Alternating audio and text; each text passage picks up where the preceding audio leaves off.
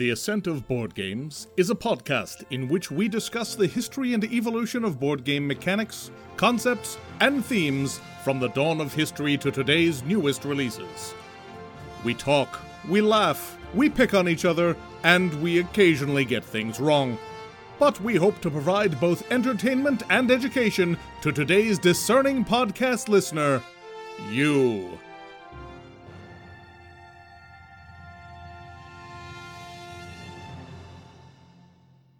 Welcome, everybody, to episode 14 of The Ascent of Board Games. We're back. I'm Brian, the guy who talks a lot. I'm Jason, the guy who talks far less. I'm Joe. I got nothing. I'm Mike. I'm Frank. So we're back, ready to talk about some more stuff. Hope you caught our last episode when we got to talk to the amazing Rob Davio about legacy games and all his stuff. And if you haven't listened to that, you should go listen to that because it's good.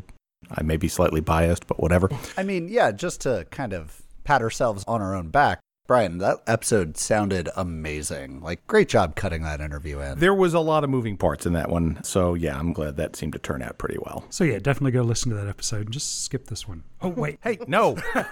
Not helping. No, I think the only lesson to learn here is the more stress we give Brian editing an episode together, the better it is. You see these bags under my eyes? It's like a crucible, apparently.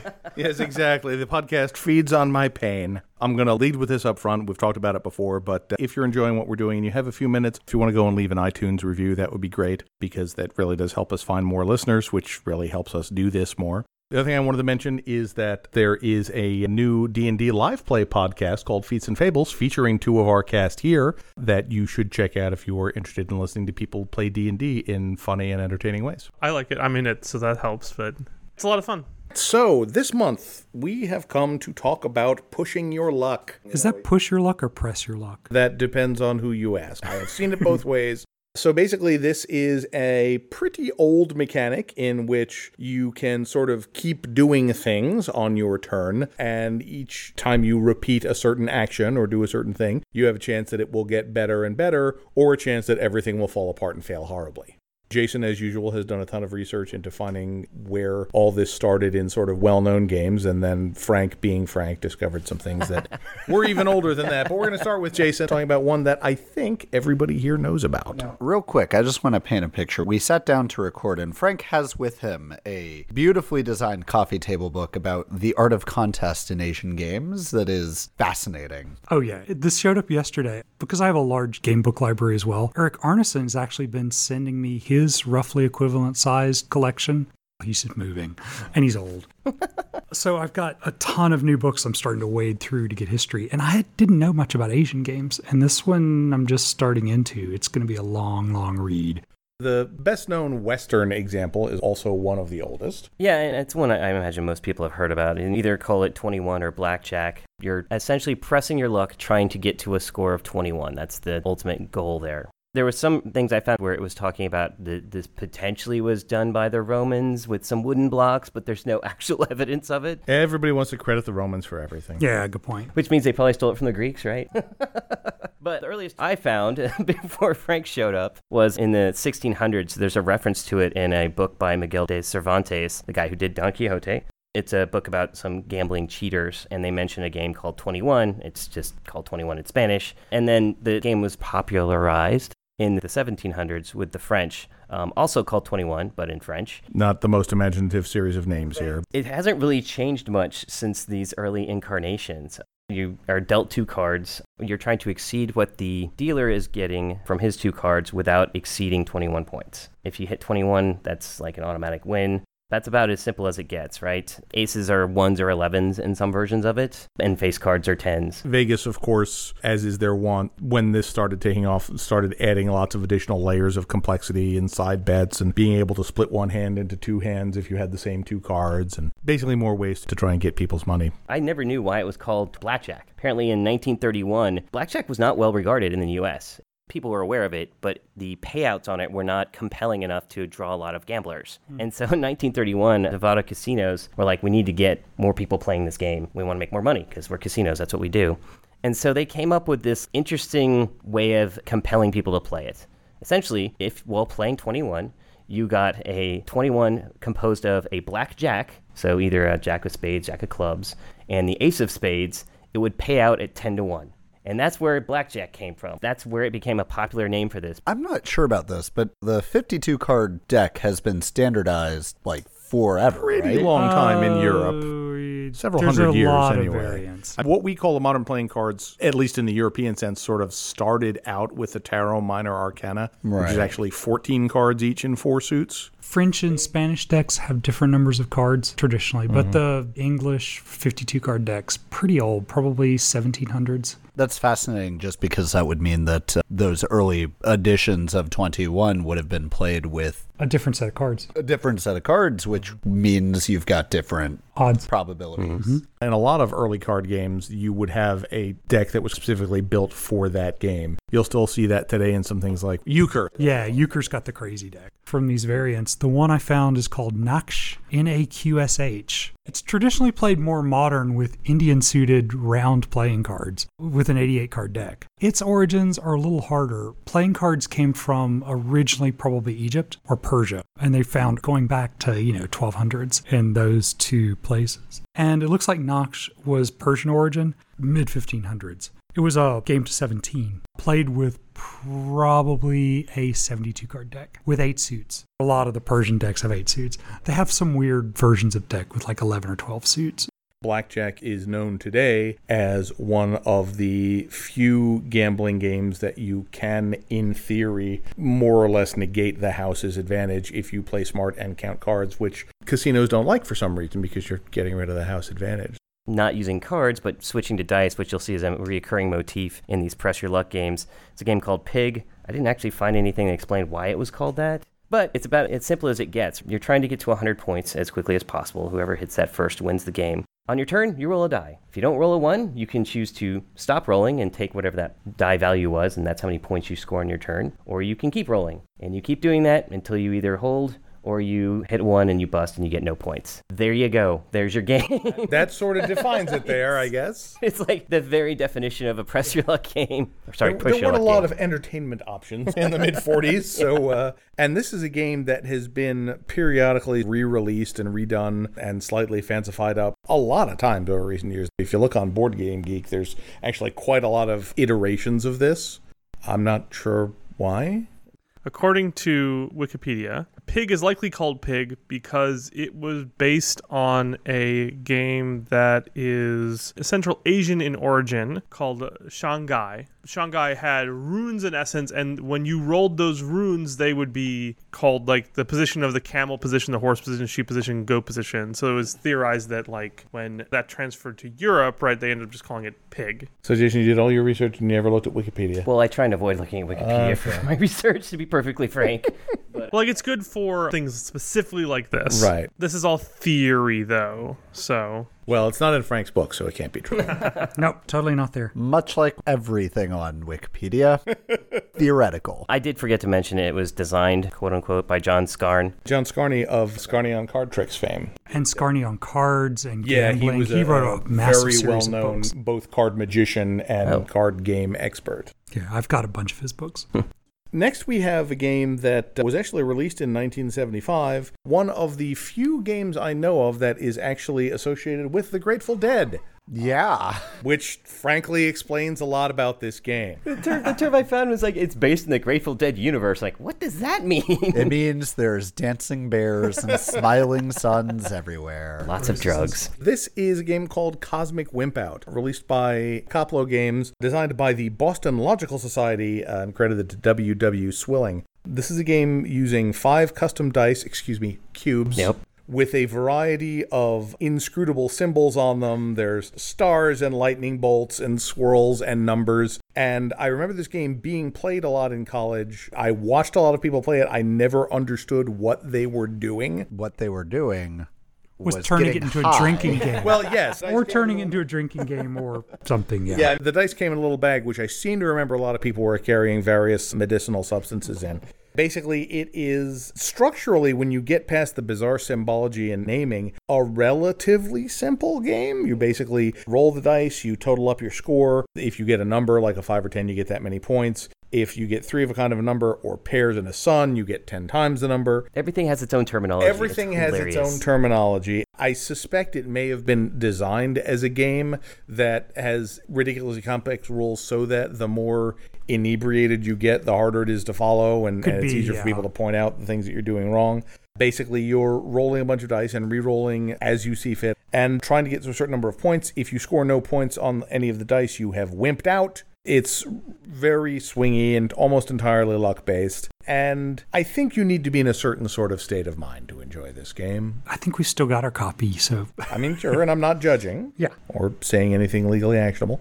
But the dice were very pretty. Yeah. Yeah, the artwork on the dice is pretty gorgeous. And the little scoring tracker, too. A lot of the ones that I saw were pretty elaborate. Is this the first time that we see the you may not want to, but you must mechanic in a Press Your Luck? Where if all 5 dice score points, you have to reroll them? Yeah. I believe so. I think we'll see that a couple more times as we go, where like you may get into a situation in which you I would really don't like want to stop now. but I And can't. denied. Yeah, totally. I'm not sure how this fits in the whole family tree. Maybe there are designers of some of these later games who were playing this at the time. It feels to me kind of like a little bit of an offshoot evolutionarily. It feels almost like a traditional kind of dice game with a whole bunch of rules tacked on. Can't Stop by Sid Sackson was released in 1980 by Parker Brothers and is an absolutely amazing push your luck game, press your luck, whatever. Basically, you have a set of numbers on the top of the board, 2 to 12, and a bunch of spaces with a standard bell curve for how frequently they come up. So like only 3 spaces on the 2 and 12 and a whole bunch of spaces on the 6, 7, 8. You have 3 pawns. You roll 4 dice and you take sets of the dice out to basically move up the 3 pawns. You only get those 3 pawns. So if you ever roll something that can't progress or place one of your pawns, then you're a bust and you just take everything back. At any point, you can decide to stop and place little permanent markers to mark your location. And your object's to get 3 dudes to the top. However, the tricky part of the game is that whenever any of the markers make it to the top, no one can use that number anymore. So gradually your choices become limited, and the probabilities of playing that are really complex because it's like, oh crap, I don't have that. At the beginning, you can almost run a 6, 7, and 8 and just keep rolling until something makes it to the top. And after the 6 goes out, well, you don't know. Now it becomes complicated. Some people really like this game because there are a lot of different versions, like image-wise, of this game, right? Like totally. some really impressive custom boards on BGG. Yeah, what's weird, it went mass market and then gradually came out from, Franjos, a lot of other companies. So I think what we need just a smidge more theme. Do you? Just like a little bit, just like a touch of theme maybe. So let's talk about Dungeon Quest. It was released in 1985, published by Drakenhort. It was published by Schmidt Spiel as Dragonhort. Sorry, it wasn't super clear. Designed by Jacob Bonds and Dan Gleman. Everyone's more familiar with the Games Workshop 1987 version. Yeah, it's a lovely game of going into the dungeon where literally everything is going to try and kill you and has a reasonably good shot at succeeding. It seems like it's very effective. Yeah, exactly. In theory, you're trying to get through all this dungeon, get to the middle where the treasure hoard is, and then get out. I don't think anyone ever does that. I don't think people do. It's a very luck-driven game. Basically, you're revealing the dungeon with tiles as you go and having hideous traps and horrible monsters. You're just going down there and trying to be the last one that hasn't been murdered. It has a very Clank kind of feel. It feels like Clank is like an obvious progenitor of this game. Joe means ancestor, not progenitor. I think my favorite part of this, I haven't actually physically played this, but I was watching a number of gameplay videos. There's a part where you go into the catacombs, where you go underneath the board, and you have to roll to see how much you diverge from your path. I'm like, are you kidding me? So like this guy's just bumbling around in the dark. Catacombs was a death sentence. Oh, yeah. We tended to avoid that expansion. And they just recently re-released this. Oh, there's not like that 3 long ago. versions. Fantasy Flight did a couple iterations on it. The game has some clever things going there. There's really 2 press your luck things going. First of all, there's the dragon. When 2 people are in the dragon's chamber, and in the dragon's chamber, you can get as much gold as you want. Every time you pull, there's a tile set you pull from, and it might wake the dragon. In which case, if it wakes the dragon, everyone just gets killed or kicked out of the chamber, and you get nothing. But also there's a wrapper of press your luck in that you have 26 turns to get in and get out with whatever you can, even if you don't make it to the Dragon's Lair.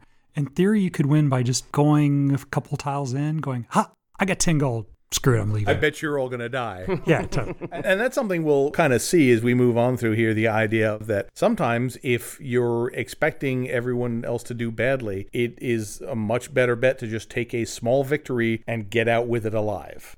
In fact, we did have one game where someone hit the bottomless pit on the very first move and died. Yeah, no, that is totally a thing that happened, and that's one of the reasons I'm not as big a fan of this game, is that it is entirely possible that you will get one turn and be dead and then have to just sit and do something else while the rest of the players finish the game. And that's actually one of the reasons I like it. In the original version, Because you're a sadist. combat was short and it was like a 45-minute game. Fantasy Flight version kind of bumped that with a longer, more elaborate combat system. Pushed that to maybe an hour and a half, and no. Just overstays its welcome at Needs that to stay point. short.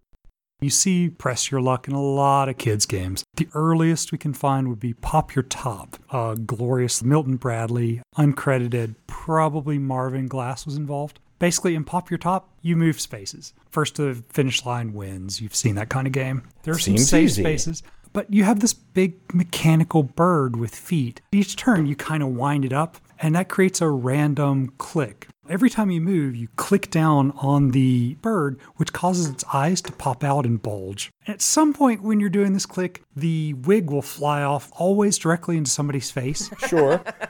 because that's a thing. And it's like got a dart gun kind of thing. So, I mean, it goes 7 or 8 feet or into an eye socket or something. Frank, you call this a wig, but looking at these pictures, like that is clearly a human brain. That's in what that I was bird. thinking. Yeah, it looks like No, his no. brain's It's- blown out of it's- his head. It's fluffy and like got feathers and stuff. Human fluffy brain. Yeah, Got it's it. okay, human fluffy brain. And of course, you can go as many spaces as you want. You announce before you go, and if you pop your top, YER, then you don't get to move at all. That's the game. I can only imagine the number of eyeballs this game has poked out. Oh, yeah, totally. So, maybe not the most sophisticated game, but gosh, that sounds like it'd be a hoot. But it also is a mechanical implementation of that. Right. Because it has that weird dial thing. And there's a lot of those in children's games, too. Yeah, what's where you that this sort of- alligator dentist one? Whatever. Yeah, One that would alligator literally ruin your fingers. What was the one you had with Dracula where you'd stick your I finger? want to bite your finger. Yeah, Yes. quite Again, literally. same thing. You can go as many spaces as you want as long as your finger doesn't get bitten. It's actually got markers, and you have to remove the tips on the markers. And yes, it'll leave little red marks on your finger when you bite. Our next game was originally released as Diamant, which is, Brian, this is how you originally introduced me to the game. Reprinted as Ink and Gold. Came out in 2005. Produced by Schmidt Spiel and was designed by Bruno Feduti and Alan Armoon. I think this was probably the first Press Your Luck game I ever played. You are explorers, adventurers, Indiana Jones types. Indiana Jones, who are diving into a cave or a ruin looking for fabulous treasures, only to be thwarted by your own avarice. You're going to run into several different types of obstacles, and you are equipped to handle the first of that obstacle, but not the second. So if you run into a snake the first time, your tote's fine. The second time, though, the snake's going to bite and kill you, making you drop all the coins that you've collected along the way. Each time you're about to reveal the next section of cave to explore, everyone has the option to decide simultaneously, are they staying in or are they backing out? And either it will reveal some amount of treasure, which is then split evenly among everybody who is staying involved, With the remainder staying with on the the remainder tile. sitting on that tile, or it reveals a hazard. And like Mike said, the first hazard of each kind is fine. If it's the second hazard of the same kind, everybody who's in there loses everything they're carrying, and that cave is done. So basically, if you stay when the rest of the players have chickened out, if there's only one person and you get a bunch of gems, you can get an enormous payoff, but you also can die horribly. The only way to score points is to leave before things get bad. And like when you retreat, you pick up all the gems you're passing by, equally split by the number of players who are retreating. If one person retreats and there are like 10 gems on the way out, just they get get 'em all all. of them, which can be potentially a really big payout. But like everyone will obviously notice that if you have 3 people go back, 10 gems, well, each person gets 1, the rest stay. Yeah, this kind of one's thing. really interesting as far as the layers of calculations that are going on, because there's how many players are remaining, how many gems are behind you. So this is, for me, the first one that I think really adds some serious layers of thought into those decisions. It was re-released a few years later as Ink and Gold, which is, I think, identical. I think there might have been one minor rules change. There might have been some tile changes, but yeah, it's basically the same. Although calculatable, if you're paying attention, the amount of gems that each person has collected over the course of the game is not readily apparent. And it's another one where if everybody backs out and you get a big score in that first cave, everybody else for the rest of the game just has to keep pressing their luck that much farther in hopes of catching up with you. And on the other hand, you can be like, I've seen a couple rooms, I'm good. I got a couple gems, I'm still ahead, it's fine. If you're looking for a game of this type to put in your collection, I think this is a very solid choice. It's easy enough for non-gamers to pick up. It supports up to 8, so it's good for a big group. Yeah, just a fun game. It's light, maybe takes half an hour to play through the whole thing. Yeah. Now, if you want to get theming, I mean, going in and exploring caves and dealing with snakes and cave-ins and curses and that kind of thing is good. But really the classic is going into the dungeon where you're risking your lives. And a very interesting iteration of this is a game that Frank introduced me to a few years back. He showed me the original Japanese version, which was called Dungeon of Mandom. Much better name. Yeah, totally. You're not So wrong. good. You're not wrong. So good. The English language version is called Welcome to the Dungeon. You can hear Axel's voice already. Yeah, it was released in 2013 by I Was Game. The English version, Welcome to the Dungeon, was by Aiello, designed by Masato Usugi. The theme behind it, the story behind it, is that there is this little village with a dungeon nearby, and in order to become a man, you must go into the dungeon and come back and survive. But you only go into the dungeon one at a time. So what happens is, at the start of the game, you have a certain amount of gear to go in the dungeon. You got your sword and your shield and your helmet and your magic spells and whatever you are. All the stuff you need. Brian, here's the problem, though, is one does not just simply walk into a dungeon. You're right. First, there is the whole setup phase. There's a wide variety of monsters in the dungeon that do a varying amount of damage to you if they hit you. And most of them are vulnerable to some things. Like, I think there is a holy sword that will instantly kill anything which has the undead keyword. Yeah. There is the shield, which will protect you from the dragon, I think. Some things will protect you from so much damage. Yeah. Each item has a certain value or number of things it will kill or protect you from. Much like in a Japanese role-playing game, For instance, there yes. are weaknesses for every enemy. Before anyone goes to the dungeon, you're just sort of going around the table, and each turn you are either passing, I'm out, this dungeon is too dangerous, I'm not going to go, or you're drawing a card from the monster deck. And you look at that card secretly, and you decide, I am going to either keep this card and get rid of one of the pieces of equipment, or you take that monster and you put it in the dungeon, and then play passes to the player on your left. So as it goes on, you're getting more and more stuff in the dungeon, and each person has a little bit of knowledge of what monsters are there and what monsters definitely aren't there, and you're gradually getting rid of the equipment. So at some point, all but one player are going to decide this is too dangerous, I'm not going in, I don't think I have enough equipment left to survive this. And the last player has to go into the dungeon. And basically they flip over those face down monster cards one at a time. If they have the right equipment, they kill it. If not, they take X amount of damage. And if they get through the monster deck without running out of hit points, they win. You have to make it through twice. Right, yeah, well, they win that round. Important safety tip, you don't actually have to kill the monsters in the dungeon. You have to survive it. You have to survive it. The American version has multiple different character classes. You can be a warrior, wizard, rogue, all the standard archetypes. I think there's even an expansion that has even more than Welcome that. back to the dungeon. It's a really neat, not just press your luck, but also goading your neighbors into doing something hilariously risky. Oh, there's a delightful, like, screw you aspect where it's like, oh, this is an awful monster. Into the dungeon you go. Yep, exactly. But that could come back to bite you in the ass later when everybody else is like, nope, I'm good. Yeah. Oh, yeah. No, I'm don't fighting have that the dragon. experience. Why did you get rid of the Dragonlance? I'm going to need that. Fast-playing little game, a lot of fun just picking on your neighbors. Welcome to the Dungeon, the American version. Also added a graphical element that I think really elevates it over the original Japanese, which is I like the original Japanese. You Just do? the simple, minimal. The artwork on the Welcome to the Dungeon is really nice, though. It is that perfect amount of like cartoon to how silly the game is that I think really just does it for me. Deep Sea Adventure, released in 2014, published by Oink Games, and designed by Yun Sasaki, who I think is the founder and core owner of Oink Games, and Goro Sasaki. So that's a really simple press your luck game. You have a submarine and you have a whole bunch of people going down to all these tiles below the submarine that are all treasure and glorious and happy, and you're going to get treasure and go back. And of course you have one air tank because you're idiots. That is a common misconception with deep sea diving. You'd think you all have your own air tank. Oh no. No, you just have a big hose connected to the submarine. But anyway, in the game, you basically go down as deep as you can. You can choose to pick up treasure on the way down because there's big piles of lovely little treasure. Eventually, you can turn around and go back up, and you can pick up or drop treasure on the way back. Anything you make it back to the submarine, you get to keep, and they're points. Of course, better treasure, deeper. Also, treasure slows you down. You're rolling a die that is like 1 to 3. -1 on each die for every treasure you have. Right, yeah. and the more treasure you're carrying, the more oxygen you use up.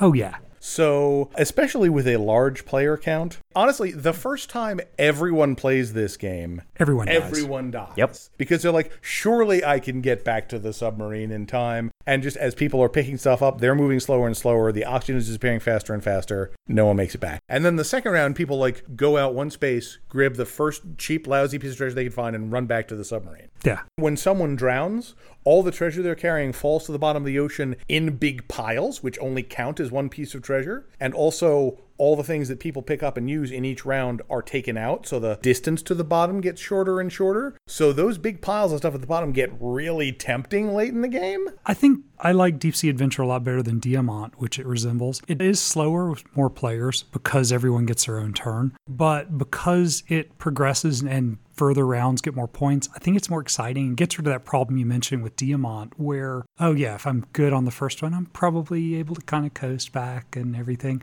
No, you can't do that in Deep Sea Adventure because there's giant piles of treasure. Yeah, there is more treasure available in the later rounds. There are much higher stakes by round 3 than in round 1. I tend to play this with a large group just because it's an easy, quick game. I feel like with a small group, like 3 or 4 players, that could get really tactical and interesting. It is. We did miss one very important rule, is that you skip over the spaces that are occupied by other people. Vastly important. And very often, you do not want to do that. Now I am very far away from the submarine. Everyone turns around and goes back and you're like, Yes, exactly. I can see the surface. Like all the Oink games, it has this great minimalist art design. It's really well put together. The little Submariner meeples are great. Oh, yeah. I think of this as their quintessential game. Like, this is the one that everyone's It's certainly the familiar first one of theirs I played and the first one of theirs I bought. Yeah, and you can just nip into like Barnes & Noble and they have this gorgeous shelf display. Coming out of the undersea trenches, we're moving into the trenches of World War I with the Grizzled. Nice transition. Thank you. I was pretty proud of that one. 2015. It's even better when you call it out. So. It was originally published by Sweet Games. For North Americans, it's most likely you got it from the CMON or CMON or whatever they're calling themselves re-release. Designed by Fabian Riffaud and Juan Rodriguez. It's a cooperative card game where you are playing a squad of people in World War I, going out on missions and trying to complete enough missions and survive till the end of the war with the armistice. The art in it is worth calling out. It was done by French cartoonist Tinyu. His real name's Bernard Verloc. It's excellent, evocative art. It really makes you kind of feel the time period really well. And basically, when you're going out on a mission, you have a mission leader. They will decide how long of a mission they're going to go on. And the way that they're doing that is they will select a number of cards to give their compatriots. So I'm going to go on a 4-card mission, right? So everyone gets 4 cards. And we go around the group, starting with the mission leader, putting out a card, and that card will either have a hazard on it or a weather condition on it. So that hazard could be like mortar shells, it could be whistles, it could be a gas attack. And the weather's like rain, night, snow, things like that. You keep doing that until you get to a point where you're about to have 3 of the same hazard or 3 of the same weather conditions. If you ever play a card that makes that a 3rd card of that type go out, the mission has failed, all the cards get taken back and get put back into the card pile that you're drawing from, that you're trying to deplete to win the game. And each card that you draw is potentially multiple. It could be night and gas attack or snow and mortars or whatever. Of course, there is one card in the game that just has one of everything on it. And you can't communicate what's in your hand. You have to just put something out, and then you just hear people around the group go, It's like, all they have is things that will exceed that 3 value that you're trying to avoid. It's like a set collection game where collecting the set will cause you to lose. Yes, that's a much better way to put it, Mike. Thanks. But of course, if you can't play a card, if playing a card will cause you to lose, you can always just bow out. Yeah, withdraw, which means you aren't participating in any of the later rounds, but you are keeping whatever cards are still in your hand, which is not good. Doesn't get any better. And for extra fun, there's also cards that are just bad things happen to you. Like, hey, I'm playing a card, and now for the rest of this game until I clear this card, I can't withdraw until everyone else is withdrawn. That's a real problem. Yeah. Isn't one of them like, you can't talk? Oh, yes. You're now mute. Yep, which is really fun to give to somebody. But those are an alternate lose condition, right? They are. They all have lightning bolts on them. And if you have 4 lightning bolts, your character dies in the end of the game.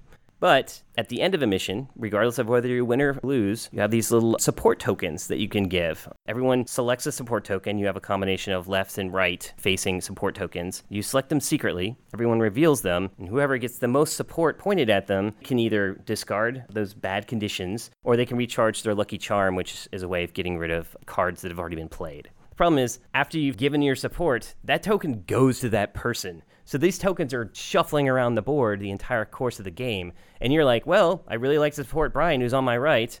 I've got 4 lefts. That's a problem.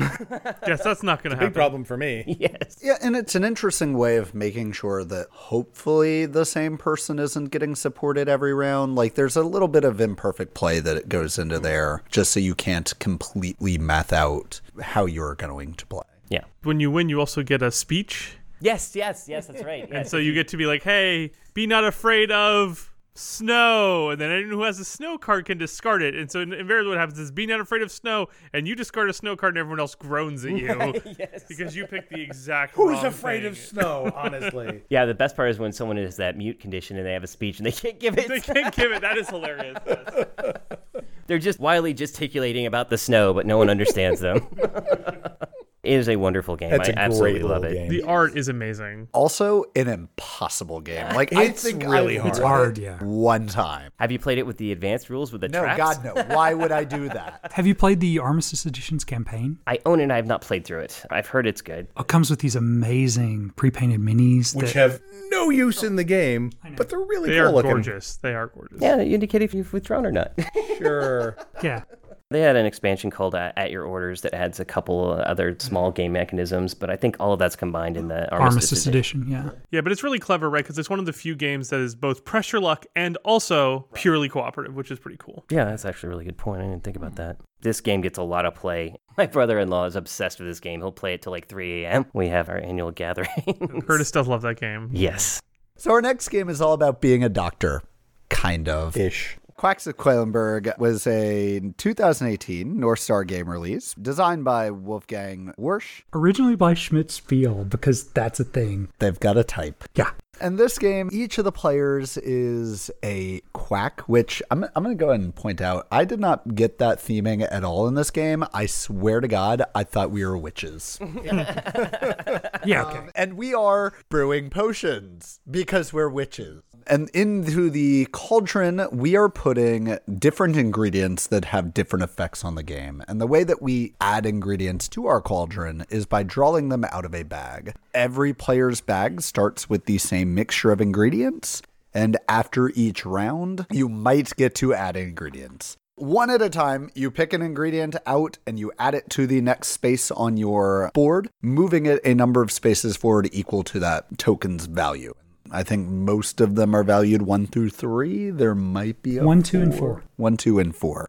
And then however far out from the center that you go, that is going to be the points you score or the gold that you can use to buy new ingredients, or both. There is a busting mechanic. If you bust, you only get the One new or the other. ingredients or the victory points, which is the penalty for going bust. And that's the whole pressure luck. Do you stop or do you push? And one of the things I really like about this game is that every time you play, the ingredients are going to have a different effect. Yeah, 4 of the ingredients have different, and there are 4 variants for each. So there's a lot of variety that you can use during each game. Yeah, the effects are all basically having to do with how far you're moving your score marker, but it may be things like if you draw one of these tokens, then depending on how many of another token you've already drawn, you may get a bonus, which of course with my luck means that's always the first thing I draw. It's surprisingly deep. When you first hear it described, it doesn't seem like there's that much going on, but I actually quite like it. I'm bad at it because anything involving luck or indeed skill. The busting mechanic is if you get to 7 of the base mushrooms, and there's basically some 1s and some 2s and a 4. And if you drew a 7, you're fine, but if you draw the 8th, you have failed. So there's a point where you get to 4, and it's like, well, there's only 1 4 left in the bag. Actually, it is 1, 2, and 3 for the mushroom. But anyway, you're at a point where they're like, well, surely there's only 1 chip left in the bag that will cause me to go bust. And you I draw can that. risk another one. And of course, you always draw the bad one. It's nice to have a bag builder that's got a push your luck, and it feels like a real game. A lot of the push your lucks are really almost throwaways, and this one's addictive as hell. Well, a lot like what we talked about with Deep Sea Adventure and Welcome to the Dungeon. Like, they really are those kind of like palate cleansers, or we've got 8 people in 15 minutes. This one, like you said, it's definitely got some meat to its bones. One of the things that I would do differently upon playing it again is you can't actually change your bag after the fact. So your early buys are still highly impactful later in the game. But you have almost no money, so yeah. It's also interesting because each turn there's basically a random event card, which will do things like these now are worth double points, or you can't buy any purple things this round, or whatever the rules may be that can do some interesting spins on it. Also, about midway through the game, once you've got a bag that you sort of like the contents of, here are some more tokens that will make you go bust sooner. So there's an interesting flow to it. I quite like it. My favorite event card was the one that was just, if you're playing this specific strategy, which I was, you win. And you did. Yeah. It worked out real good. But it did have a interesting, if not wholly effective, catch-up mechanism. At the start of any given round, you look at the scoreboard and compare your current score to the leader's score, and will get some number of Free bumps on your free movement round, yeah. You'll start farther along the track. It felt like the catch-up mechanism was adequate. You just got so far ahead, it didn't matter. Yeah. That was totally. a ridiculously lucky turn It was you had. bonkers. That turn was hyper lucky for you, because I was playing a very similar strategy to you, but none of my pumpkins came up that round. Yeah. At all. Like, Yeah. just none of Yeah. them. And again, this gets to some of the stuff we were talking about earlier, that now Mike was at a point where he was far enough ahead that the rest of us just just had to coast. keep pushing harder Oh, yeah. to try and catch up to him, and none of us did.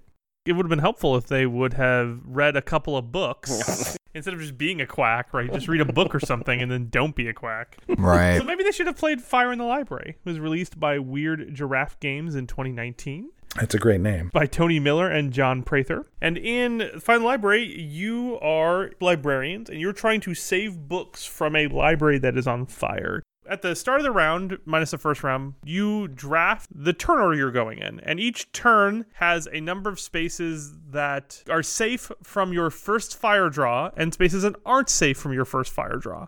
The boards that go more first are less safe than the boards that go later. And the boards that go first get you more points in general than the boards that go later. There's more advantage to going first, but it's safer to go later, so theoretically you can go further and get more points. And so then on your turn, you pull tokens out of a bag. The bag is originally seeded with some fire tokens and with a couple of books of each of the book colors. There are 4 book colors. And you put them on this grid that you have in front of you. If it's your first fire and it's on a space that is safe for fire, you can keep going. If you draw a fire and it's not a space that's safe for fire, or it's your second fire, all of your books burn and you are out of the round. And you get a small benefit for being awful, but you don't score any points.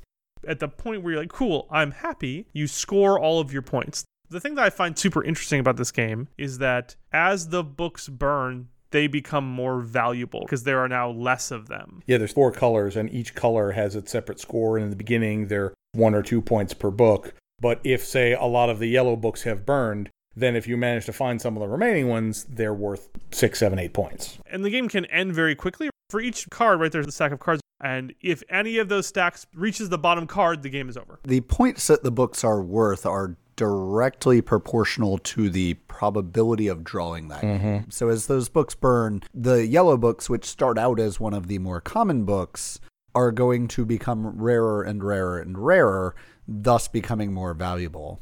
And that also works as a potential catch-up mechanism. There's a lot of layers of this. Again, choosing what order you want to go in. If you get books out of risky spaces, there are bonus points for bravery that you get, but obviously it's a lot more dangerous. There are a variety of tools and objects that you can get that will help you steal books from other people or get additional books or score a book twice. Fling fire at people. Right. Simple little game, really nicely put together. It's in one of those book-shaped boxes, which is a nice touch. I like this game a lot from a pressure luck standpoint because it is one of the few pressure luck games. There are a couple other than this list that actually feels like a game. Yeah. As you get to the more recent ones like Grizzled and this game and even Quacks of Quedlinburg to a very similar extent, right? Like they feel a lot more like games that have pressure luck as an element. I do find that I like pressure luck games that do have some kind of game elements around them to kind of buoy them up. Yeah, definitely. Yeah. Some of the early ones were really sort of more of an activity. Right. And it was less tactical decisions and more like, well, let's see what I get. Yeah. So that covers our main list of pressure luck games. Obviously, there's a lot more out there with those elements inside. And if you think there's one that we've overlooked or should play, if we haven't, please do write in and let us know. There are a variety of other games that we all sort of wanted to at least talk about a little bit that play with these mechanics in interesting ways. Not surprisingly, Frank has one that is old and obscure, but that he really likes. Oh, no. Prize Property is not obscure. That's Milton Bradley, 1974. I made them play it because, you should. This game was fantastic. See? I don't know if I'd go quite that far, but... It was a terrible game. Also... Fantastic. But a good time was had. It was a terrible but very overproduced for the time game. Oh, I know. Milton Bradley just knocked it out of the park. I mean, it's a simple game. Really, you're building buildings, clearing land and everything. The pressure luck mechanic is basically income every turn. You take a six-sided die with 6 is replaced by a red dot. You roll as many times as you want, sum it up, that's your income. If you ever roll a red dot, you're not getting any income. So functionally, within this game, you are playing Pig at the start of every turn. And it's obvious that Pig is the inspiration for that. Pile on top of that, the fact that you've got these gorgeous plastic and cardboard buildings are building up. You start with everything looking like a wasteland, and you clear away the land to reduce, beautiful parkland. Then you get event cards every turn that are just kind of wacky. And most important, and above all, is the gavel. The greatest. Which was surprisingly underutilized in this game. So basically with the gavel, you can take from a card deck, if you want to pay for it, to take out lawsuits. If somebody built something, you go, nah, I don't think you should build that. You basically just sue them.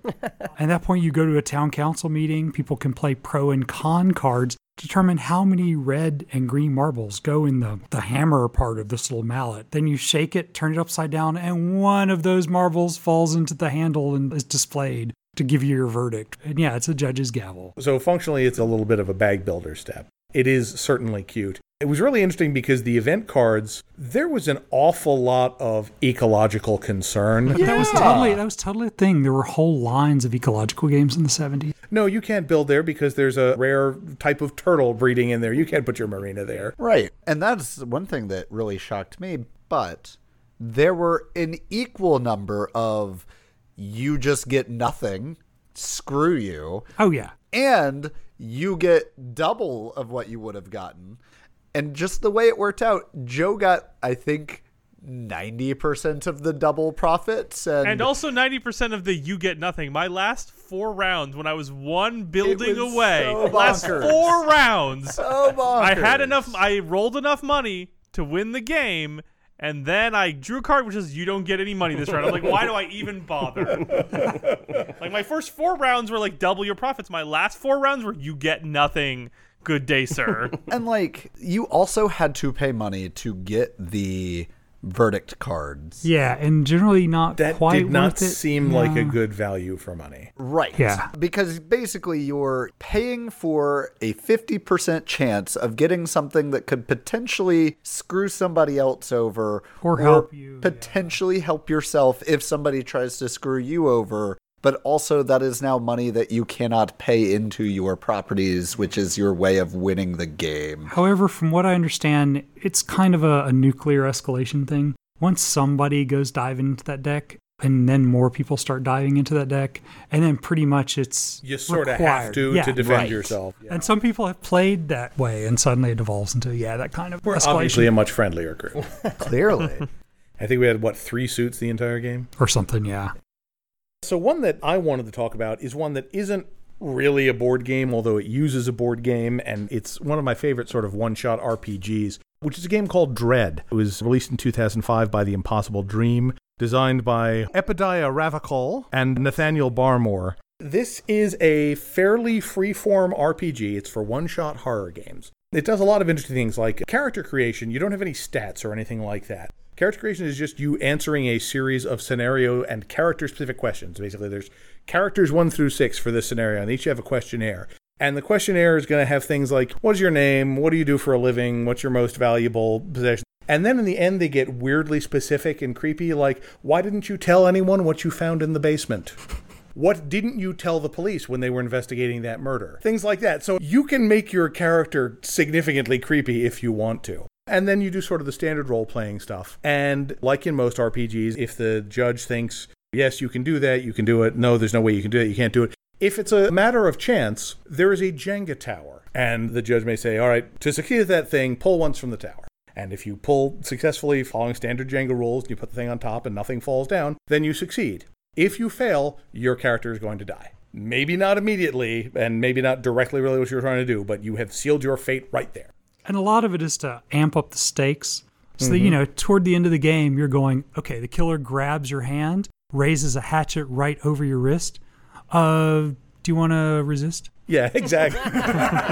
So you're going to lose a hand or have to pull from that incredibly shaky Jenga right, tower and it's the die. sort of thing, well, if you make one pull, you can get away before the thing. If you make 2 pulls, you can get the hatchet from it. And the other thing that gets great is that sometimes you'll have characters going against each other, and then they're just alternating pulls until someone fails. There was a scenario I did once where there were a bunch of rafters going down the Grand Canyon in a whitewater raft, and something horrible started chasing them. And at one point, they were on this little island, and the only thing that resembled a weapon they had was the oar. And I had a pair of characters do collectively 18 pulls from the tower, grappling over that thing.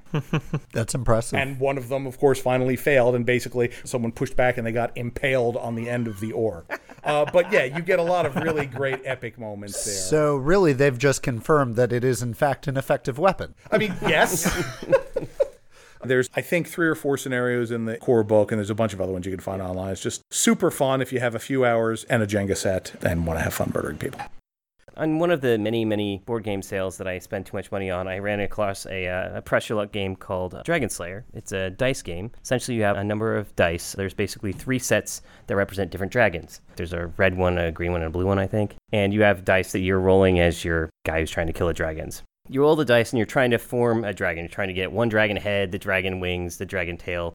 The more difficult the dragon it is, the more of them you have to get. And you have to roll like axes and shields to prevent the dragon flame from hurting you and whatever. It's basically you're just trying to get sets of things. And so on your turn, you say, okay, I feel like I can take on a medium dragon. You roll and you keep rolling until you bust, basically. Let's say you complete the dragon, you score those points. What makes this game interesting, the reason I wanted to talk about it, is the other players have a 1 use per game token where they can say, you're not done, keep going. And force you to keep doing it. So you're like, oh man, awesome, I just cleared this, I'm good to go. They're like, nope, here you go, you keep going. That's why I wanted to bring it up. That's that one piece I was like, oh, that's nice. That is the opposite of nice.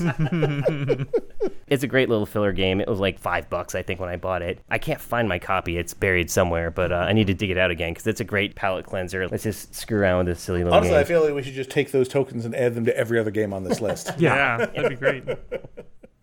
One game I wanted to touch on was Clank, which was published by Renegade Game Studios, designed by Paul Dennen, released in 2016, and it is a combination pressure luck game and deck builder. So on your turn, you buy a card based on cards you have in your hand, and then you play cards to move around the board and defeat monsters and bypass traps.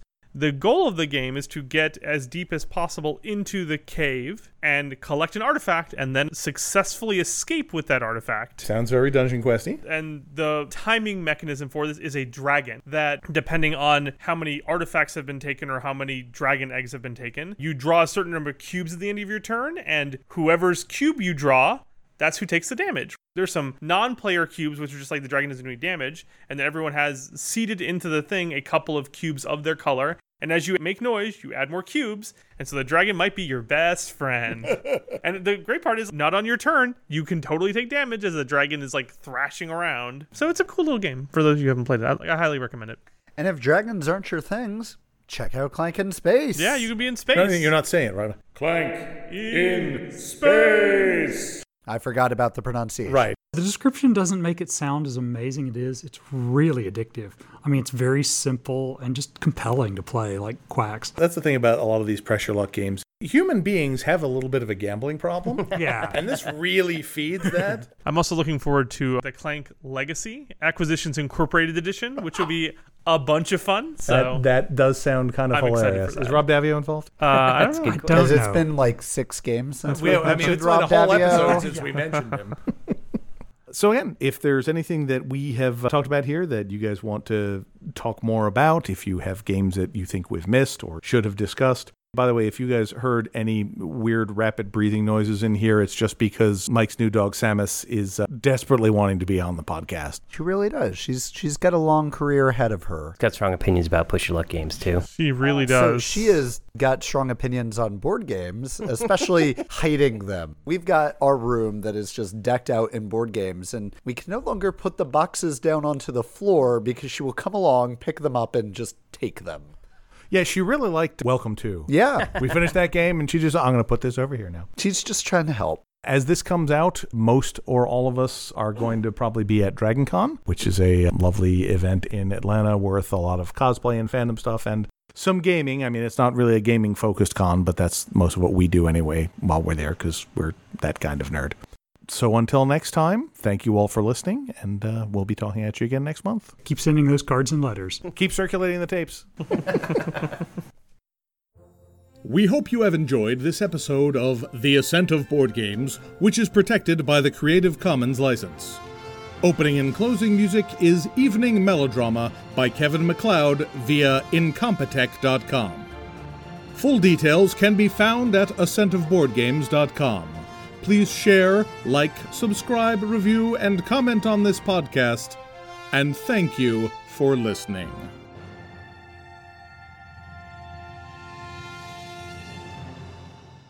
There's a lot of quizzical staring going on at this point.